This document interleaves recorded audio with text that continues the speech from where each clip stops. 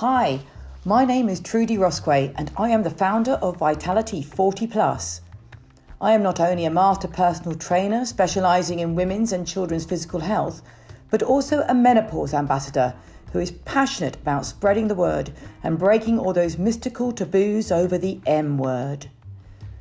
I have created a series of podcasts with a variety of guests, not only on women's health issues, but subjects that relate to men's health and well-being also, unlocking all the answers to questions that you may have wanted to ask, but unsure as to where to get the information.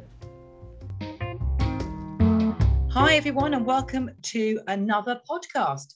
So today I am really pleased to be talking to not only a very good friend of mine, but my partner in crime really, in respect of the menopause. So Dr Rebecca Harling has been a doctor for 17 years and has been studying women's health, particularly, for 12 years. Becky trained in Cardiff and has lived in Cornwall and came to Jersey in 2020. So firstly, welcome, Becky, to the podcast. Hi, thank you. It's great to be speaking to you on our official capacity rather than our unofficial capacity as people have often got to know us as the Menopause Forum. So today, what we thought we would do is start off with talking about, well, what we started talking about was about the menopause, perimenopause, and really what that means to women. You know, I sit and talk about it, so now I want to hear it from the doc. So start us off, what is the menopause? Okay, well, that's a pretty good question, actually. Yes, the menopause is this definition, which means that it's when your periods have ended. In fact, it's 12 months since your last period. But, you know, that really doesn't tell us very much about this time at all. And actually, when we're talking about the menopause, we're really thinking about that time before our periods stop, which we call the perimenopause, and also the time after, which is known as the postmenopause. Basically, it's our body that's transitioning to becoming infertile.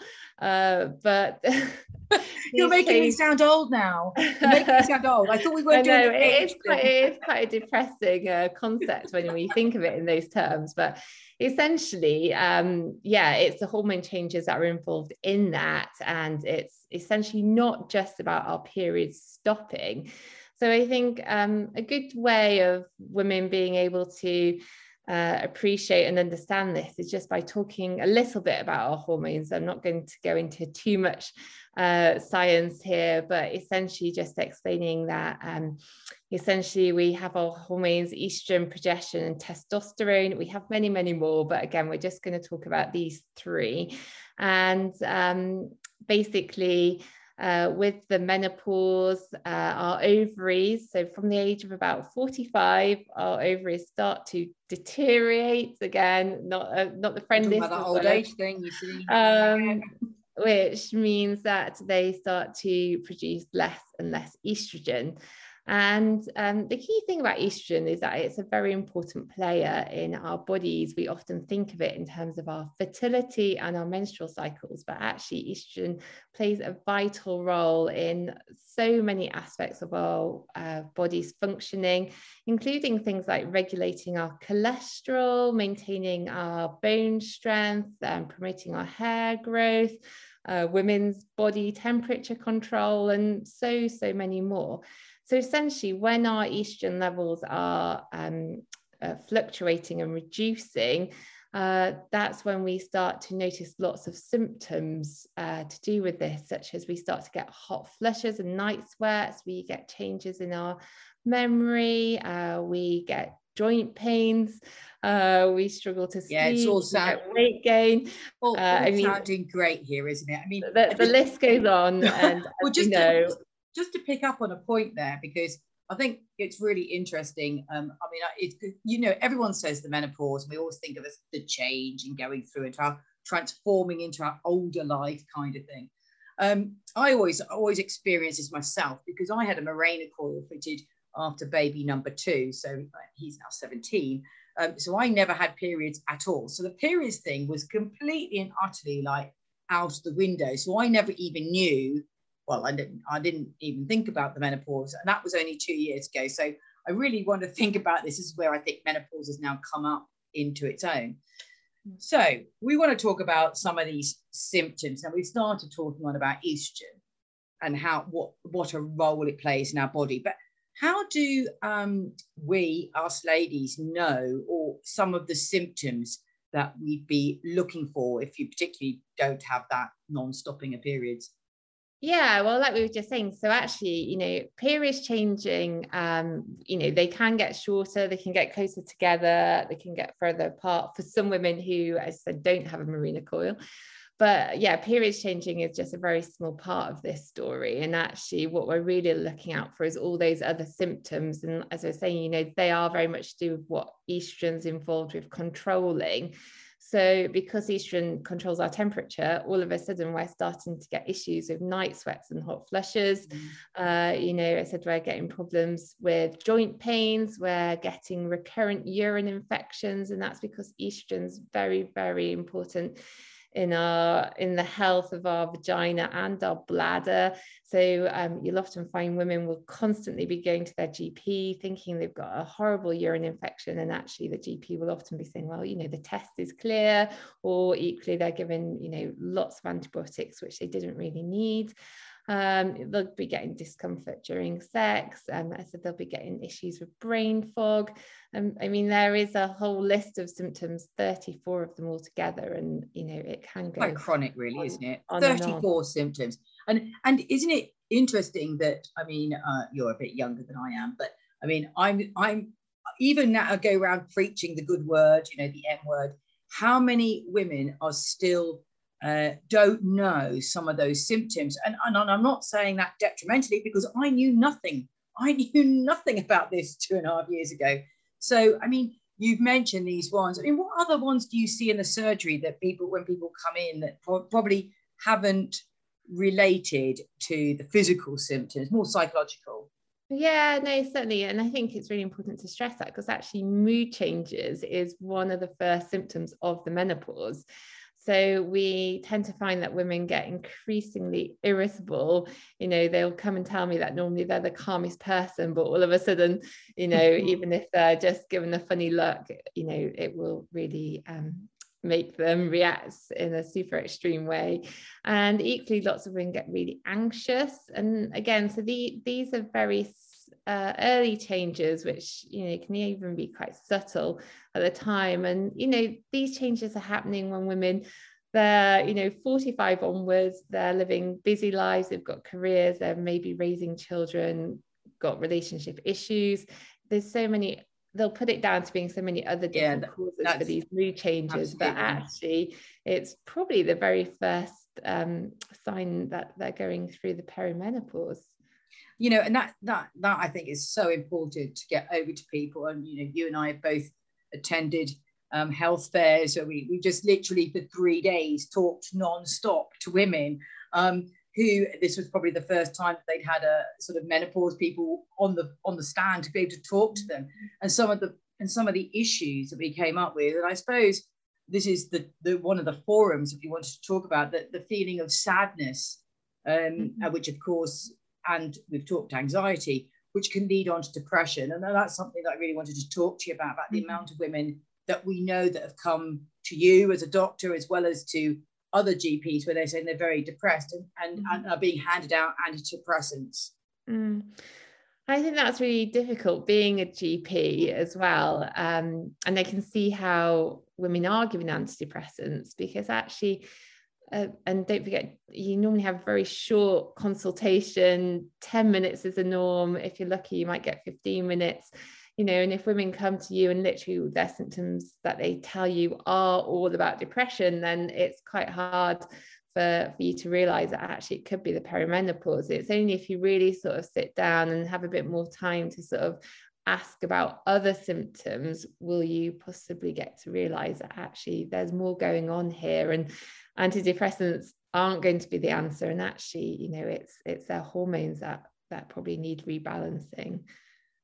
So again, now we've talked about these symptoms, and now we're all alert that we may be counting the numbers of how many. I reckon we should be given checklists. I actually think we should do this with GPs, actually design a checklist plan where you could say, I mean, I know that Louise Newson, you know, our guru doctor, had the balance app, but that we have a physical symptom, you can go, have you got 4 or more of these symptoms? And you can sort of like tick the box. So then once we start to realize, think, oh, might be having a problem, there might be an issue, then how are we actually going to know?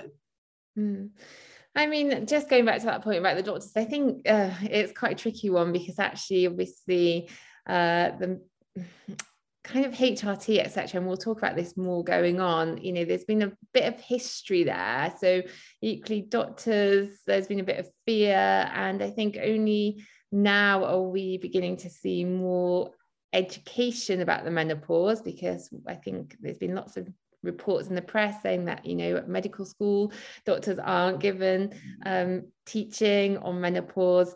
And as I said, due to that lack of time as well for GP consultations. So there's definitely a lot of history which has meant that probably in the past women haven't necessarily been given the best deal, but it's so multifactorial. Really, there's no one party to blame, but I think the key point is that, as you said, Louise Newson has done some amazing online tutorials and support for doctors. So really, you know, every doctor should be sort of interested in this and be able to give the right. I totally agree. Advice, but, to be honest. You know, I mean, I was very fortunate that, fortunate, I mean, you know, my little story about how I was diagnosed with the menopause. And because I have an underactive thyroid, I was having a routine blood test when I was told, oh, by the way, you're going through the menopause. But, you know, we know that really isn't, well, perhaps I'd actually, let me turn that and ask you, Becky, is this a sure way of being able to be told whether or not you're going through the menopause? Well, you know my answer to that. I hate this story. Yeah, blood test for the menopause, like it's the bane of my life. I think you was very fortunate, is all I can say. Yeah. That, you know, you had a blood test and all of a sudden you're told you're going through the menopause. I'm like, God, that was lucky. Your hormones at that time must have just been doing the right thing. So the guidelines are any woman who's over 45 with typical menopause symptoms does not need to have a blood test to diagnose the menopause.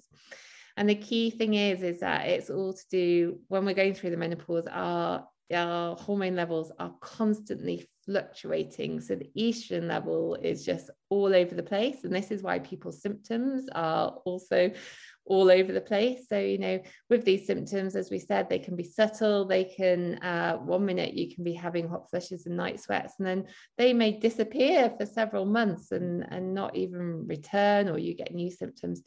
Therefore, when you're doing a blood test, you know, we're going to get a result which we're not really going to know what to do with. So unless it is super low, and most of the time it isn't, you know, women are getting told that they're not going through the menopause, whereas actually it's just the fact that that blood test was just done at that one time. And so not just me, but the British Menopause Society and NICE guidelines definitely feel that blood tests are just not helpful, and if anything they can do more harm than good, because women are being told it's not the menopause when actually it is. Whereas for you had a kind of lucky outcome in some ways. But you know, it's interesting, isn't it? Because again, I've spoken to a few people, and they say the doctor says to them their bloods are normal. Now, exactly. even I'm like, well, what they say to me, normal? Do you know, Trudy, what do you call normal? I'm like, I'm not the doctor, but actually that's a question I'm going to throw over to you.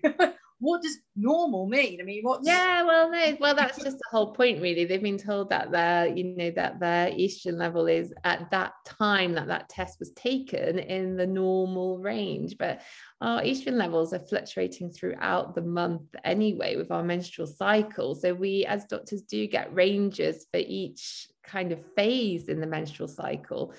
And as I said, you know, that's it. Women are being told they've got a normal result because it has appeared normal at that time, but it doesn't mean to say that it's not the perimenopause. So, yeah. Okay, so we know now, we're going to do our tick box and say, right, so if we have 4 or more symptoms, right, and we're aged over 45, that doesn't seem so generic, we could be perimenopausal. We also know that the blood test isn't going to work. So I come to the doctor and I come to you, Becky, and I go, right, well, actually, I did come to you. I did have this conversation with you. That's actually not even amusing, because I did have this with you, and say, right, okay, I've got these symptoms. I'm 51. Now what? Because I don't actually, my primary one was insomnia. Years of not sleeping, right? Not necessarily not going to sleep, but the waking up at 3 and then being alert and then not being able to go back to sleep, which of course then swings itself into lots of things: weight gain, making the wrong choice of food, not wanting to exercise, motivation low, not working the best of my ability.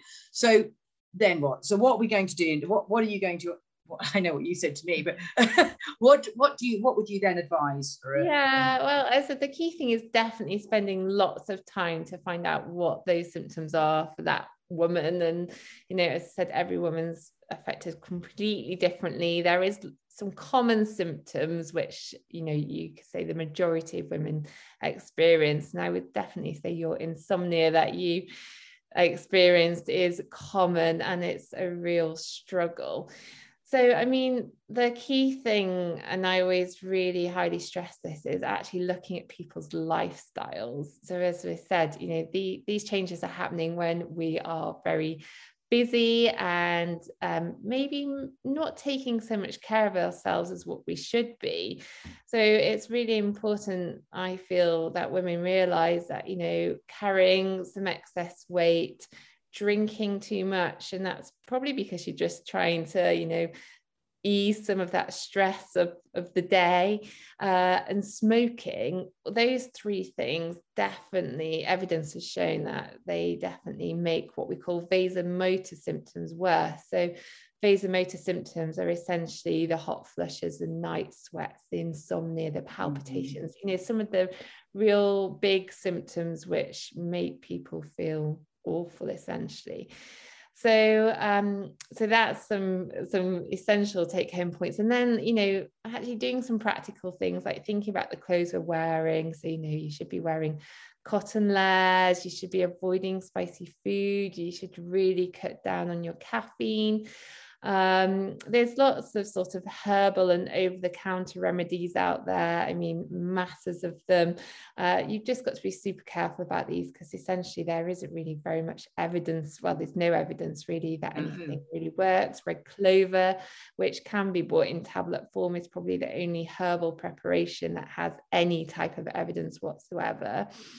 And then there's sort of alternative therapies, which, CBT, so that's cognitive behavioral therapy for women that are really struggling with anxiety and the mood changes. This is potentially a route to go down. There's aromatherapy, acupuncture, homeopathy. Again, not so much evidence that they're going to work, but or if they do work, they can maybe work for about 6 months. But for some women, that's a route that they would like to try. And then there's things, so kind of for the vaginal symptoms, the discomfort during sex, the recurrent UTIs, you can use very specific female vaginal lubricants, which can really help with that. Can you get now over the counter now? Because this obviously was the new route. So they're called, they generally come as the brand sort of Yes or Silk, and you can just go and buy those over the counter, and in some areas those can also be prescribed as well. So yeah, those are available. Just going back on some of those, some of the things, obviously I'm very passionate about the holistic lifestyle and things, and it's interesting because one of the things that you and I have talked about, and I know we'll touch on HRT now, because obviously I'm sure anybody listening to this will be going, oh, when are they going to talk about HRT? I can't, the amount of questions I probably get, and I'm like, really? But I suppose there's 2 things. One, HRT of what we'll just talk about, but obviously the risks of breast cancer, and also then the links of actually the reduced link between HRT and breast cancer is so significant when compared to the factors that you've already mentioned, like obesity, alcohol. I know that you've got that brilliant chart that, in fact, I've managed to crib off you because I have found it. But it is a British Menopausal Society chart where it actually shows how many times over it would be if you were obese, i.e. over with a BMI of 25. So yeah, it's interesting that this is, and obviously now I'll throw the ball back over to you about HRT. Yeah, so we'll talk about a bit more about that. But yeah, that, you know, lifestyle, as you said, is massive risk factors, not just for breast cancer, but all sorts of cancers, heart disease, diabetes. So actually, when I'm talking to women during this time, it's a really amazing opportunity for me as a doctor to look at their overall health and, you know, check their blood pressure, check their weight, talk about their lifestyle, and, you know, as well as talking about their menopause symptoms, sort of hopefully, you know, sort of signpost them in the right direction to making sort of general health changes. So yeah, HRT, hormone replacement therapy, this essentially is the gold standard for menopause symptoms, and it's what has got the most evidence that it works. You know, HRT has actually had quite a turbulent past. 20 years ago, there was about 20% of US women took HRT, but definitely nowadays we know that there's only about 10% of women in the UK taking HRT. So you could say, you know, what has happened? Why don't many women take HRT? And again, there's a couple of reasons why. So one is the fact that, as we've already discussed, lots of women don't recognize their symptoms of the menopause, therefore they don't seek help for them, or they don't think their symptoms are bad enough to need HRT. The second reason is very much to do with a study that was done 20 years ago now. So in 2002, the Women's Health Initiative study. And unfortunately, some preliminary data was released to the press, which resulted in headlines saying, you know, HRT is going to kill you. HRT causes breast cancer. And essentially, yes, this study show that HRT causes breast cancer, heart disease, and strokes. However, we have now moved on, and during all of these years, this study has been very much looked into, and other studies, especially Danish and one from Finland, have been done, and they have basically essentially showed that HRT does not increase the risk of breast cancer deaths. So it's very different between diagnosis and death by breast cancer. Heart disease wise is quite interesting, because we have actually found that if HRT is started within 10 years of the menopause or under the age of 60, it is actually beneficial for heart disease. Yeah, brilliant. I mean, that's something that's, you know, a real pro plus for HRT. Yeah, no, amazing. Yeah. And in terms of strokes, actually how we use HRT, which again I will come on to, if we give it via the skin, then there is no increased risk of strokes. So this study, the Women's Health Initiative, it was kind of now being thought of actually being not the best type of study, because generally it used older women. So the average age of the women in this study was 63. And if we're thinking nowadays, you know, the women we're starting on HRT are generally mid-40s, going into, you know, their early 50s. They already were starting off with a history of obesity and heart disease, and they were using an older, more synthetic, higher dose type of HRT, which they took as a tablet by mouth. And that's what some of the ladies say about the horse's urine or the mare's urine. Yeah, that's right. That seems to be a real old thing that's come out of that. And yeah, that's right. So that was a really challenging time, actually, and consequently, overnight, women stopped taking their HRT and doctors stopped prescribing it. So we can see why. And we can see why, you know, GPs have been fearful, because constantly we were sent, you know, reports advising us to be reviewing women's HRT and all the rest of it. Whereas actually now, as I said, a lot of it was not really correct at that time. So you could say HRT is very different now. As everything advances, HRT has advanced as well. So we nowadays very much use hormones which are identical to those that our body makes ourselves. So they actually come from a root vegetable called the yam. This covers the estrogen and the progesterone component. So I probably should just mention that HRT, the main player, which helps with all those symptoms, is the estrogen. Okay. But if you have a womb, a uterus, i.e., you've not had a hysterectomy, you need to have some progesterone to protect your womb lining from the effects of the estrogen. Because one of the things estrogen does for all of us at any age is it thickens the womb lining. And therefore, this can't be allowed to just get thicker and thicker and thicker. And that's why you have the progesterone. So the HRT we use, estrogen and progesterone, we can get from this root vegetable called the yam, and it's more identical to what our body would naturally make. Consequently, the risks which are with this type of HRT are a lot less. So we commonly give estrogen in the form of sprays or patches or gels. And therefore, this giving estrogen this way, as I mentioned before, means that there isn't any increased risk of clots. So that's clots which can affect the brain and cause a stroke, or blood clots that can, you know, affect the lungs and legs, causing, you know, embolisms and deep vein thrombosis. So that's fantastic. Would that mean, Becky, that if people have had this is a general question actually, if people have a family history of blood clots, could they still go on to the gel then? Because of the fact, and I love and even if they've had a history of clots themselves, it depends. If they've got a very specific underlying blood clotting disorder under a hematologist, you know, we would have a bit more caution about that. But actually, in general, it does mean that people can have it, and that's because when estrogen, when estrogen is given by the skin, it avoids the liver, and the liver is very much involved with our blood clotting factors, and so that's why it's so much safer.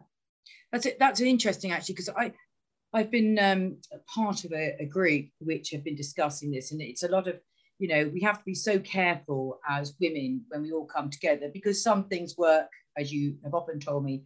It's all an individual prescriptive field for menopause solutions. One solution does not fit all, and I'm part of this group. I suppose one of the things that I've been talking about is, you know, look, I love the gel. I found the gel worked, gel for me, applicant. I don't particularly like the sticky hands and the messy legs, and I have to walk around like, you know, a crab waiting for it to dry. But however, the issue is that you know, I know it works, and that's all that makes me sleep better. Perfect. And it's perfect. But interesting that when we started discussing this the other day on a group, people were saying, oh, no, I'm not doing the gel, I do the patches. And it was still very topical. Then you start getting what I would call the, no, I'm on the tablets. Is that still the body identical if you're taking HRT in the form of a tablet?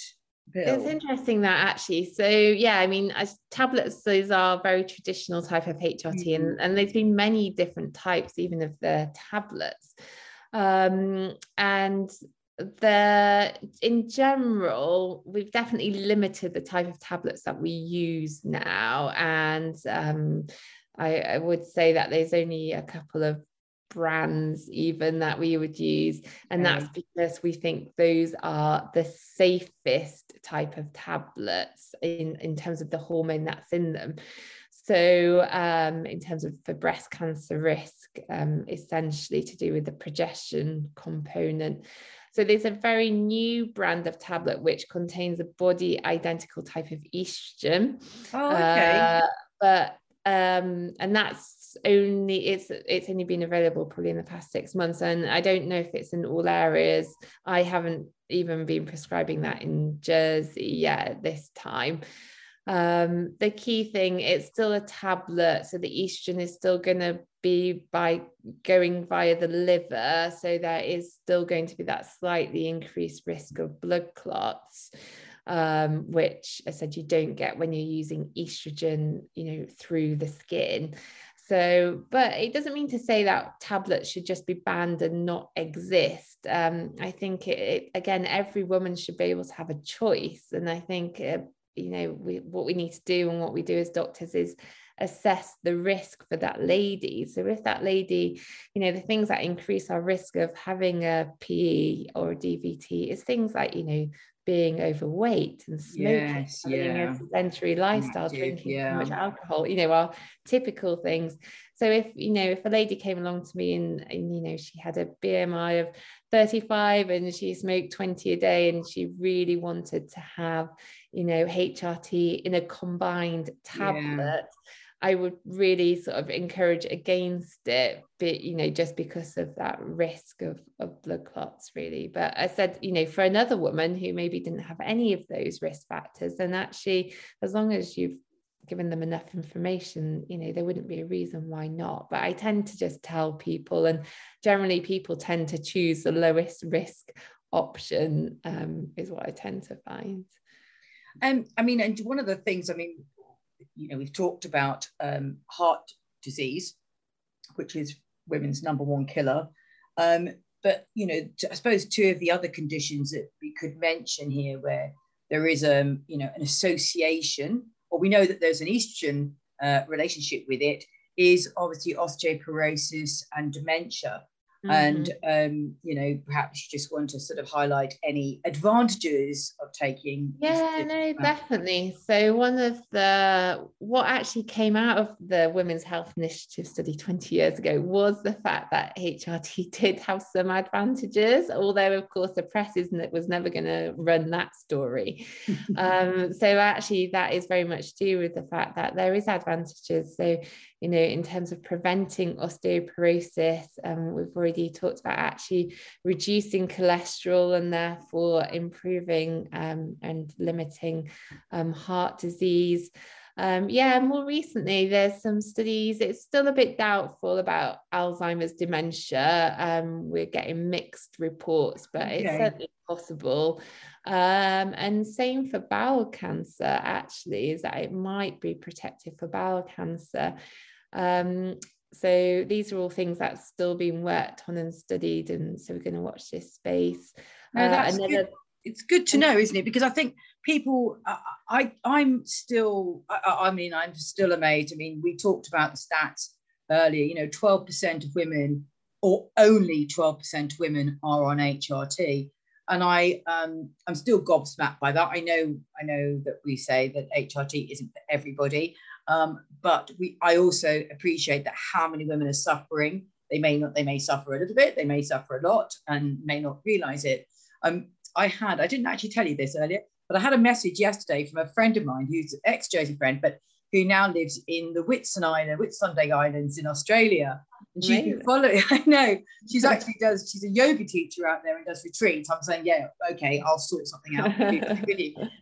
But she said, look, I really need some help with the menopause. I just have no idea what is happening to me. Why have I got a bloated belly? I'm eating nearly a vegetarian, but I'm fasting.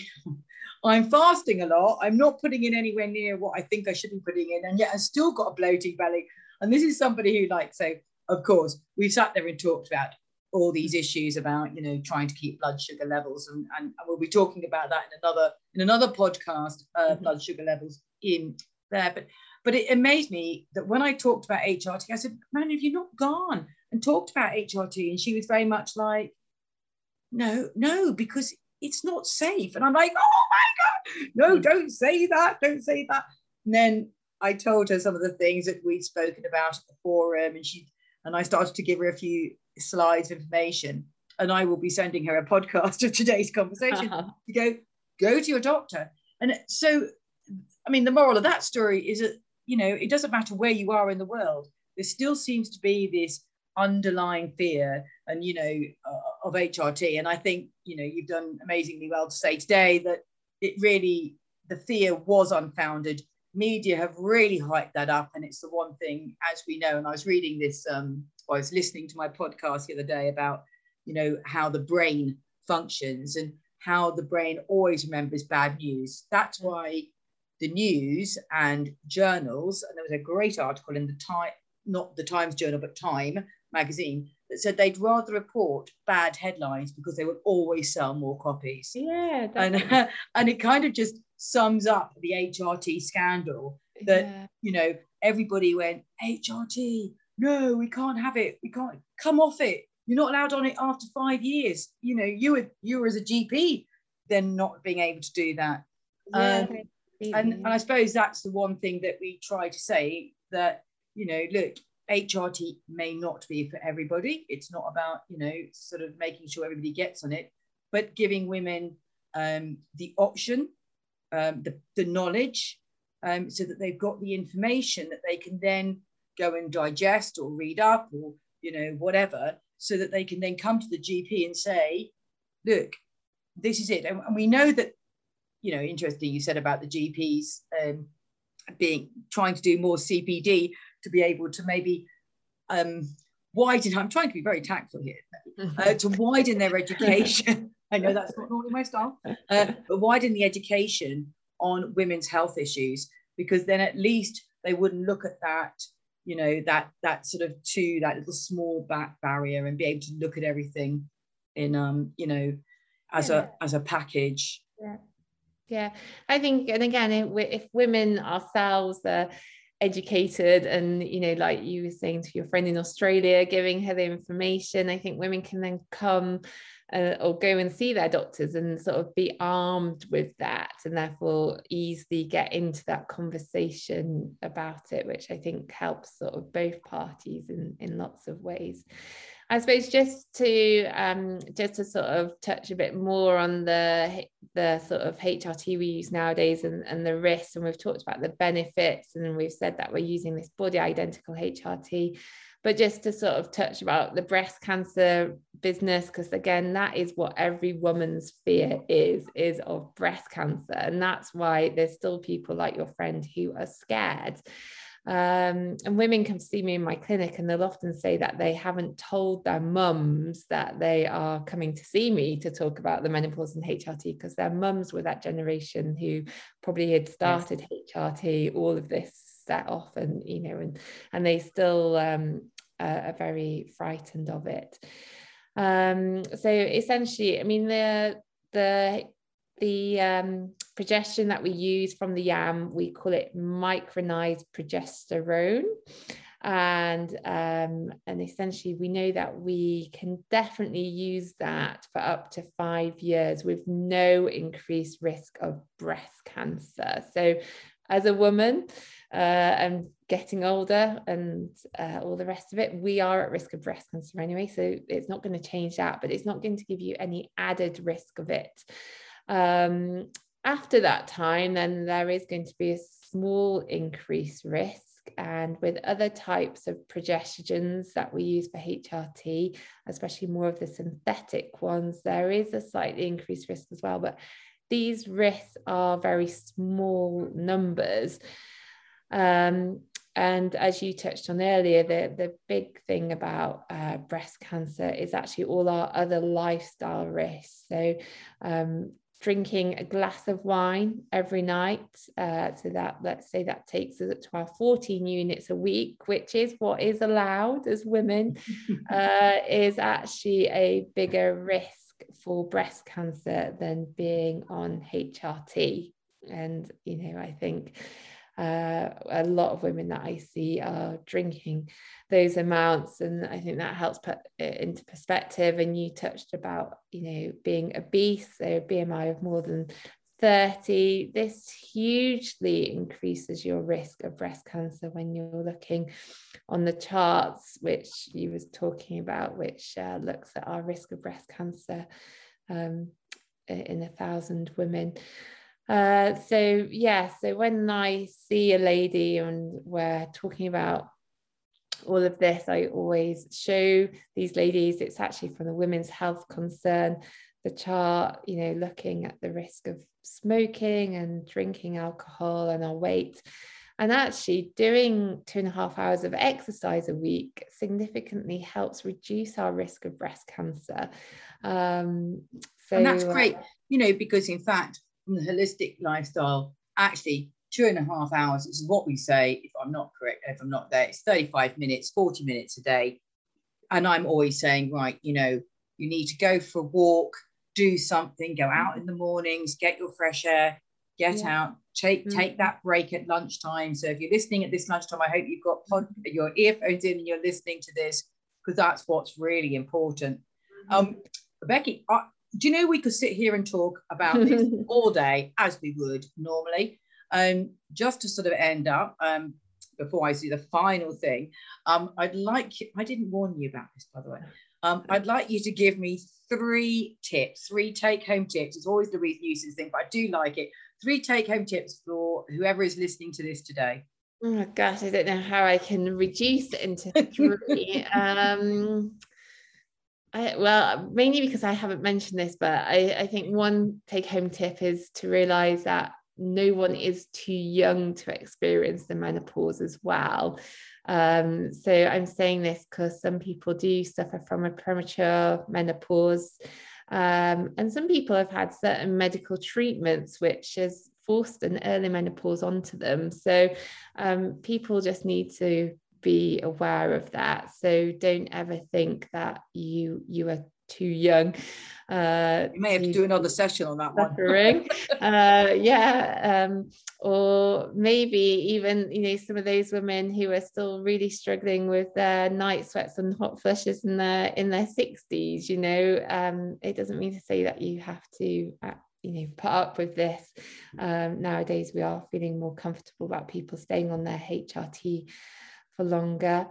A second take-home point is probably I just think, there's now lots of resources out there. As you mentioned, there's apps that women can use to help them track their symptoms, to, help them sort of appreciate what's going on with their bodies. So, use all these things and seek help, essentially. Talk to your girlfriends, talk to your mums, because often we follow our mums with the age of when we will go through the menopause. And the third thing is that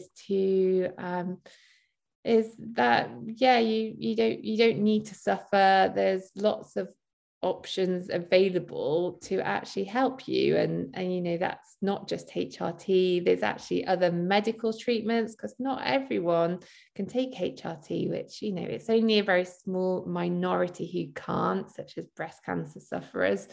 But there is other options for those women even. So it doesn't mean to say that they're stuck. So it essentially is just if you feel you're going through this, and if you're not sure even, then definitely seek help. And I think that's great. I'll just add a little tip from my holistic thing to say, we've talked about the holistic lifestyle, and I do find that I'm talking to so many different women but women of different ages about this. If you are pre-menopause, i.e. before the age of 40, just say 43, start thinking about making sure you are the best version of you physically. We know that a lot of people may think they're overweight. Well, if you are and you want to do something about it, do it then. Look after yourself, because it is so much harder as we get older. We don't have that so much of a metabolism and fire. So I would really, my little tip to add to yours is, start looking after yourself pre-menopause and get yourself ready. Yeah, massively. Yeah. Well, I just want to say thank you so much. It was such an easy session for me to do on this one, but always great as ever.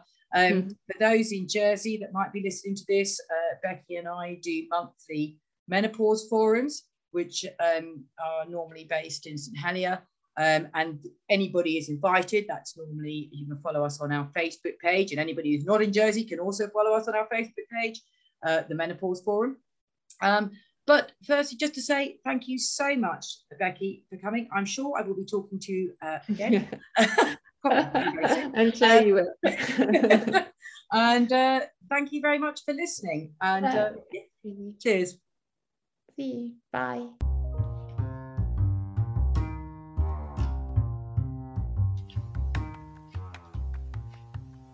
For more information on the topic that you've just listened to, please visit my website, www.vitality40plus.com. Thanks for listening.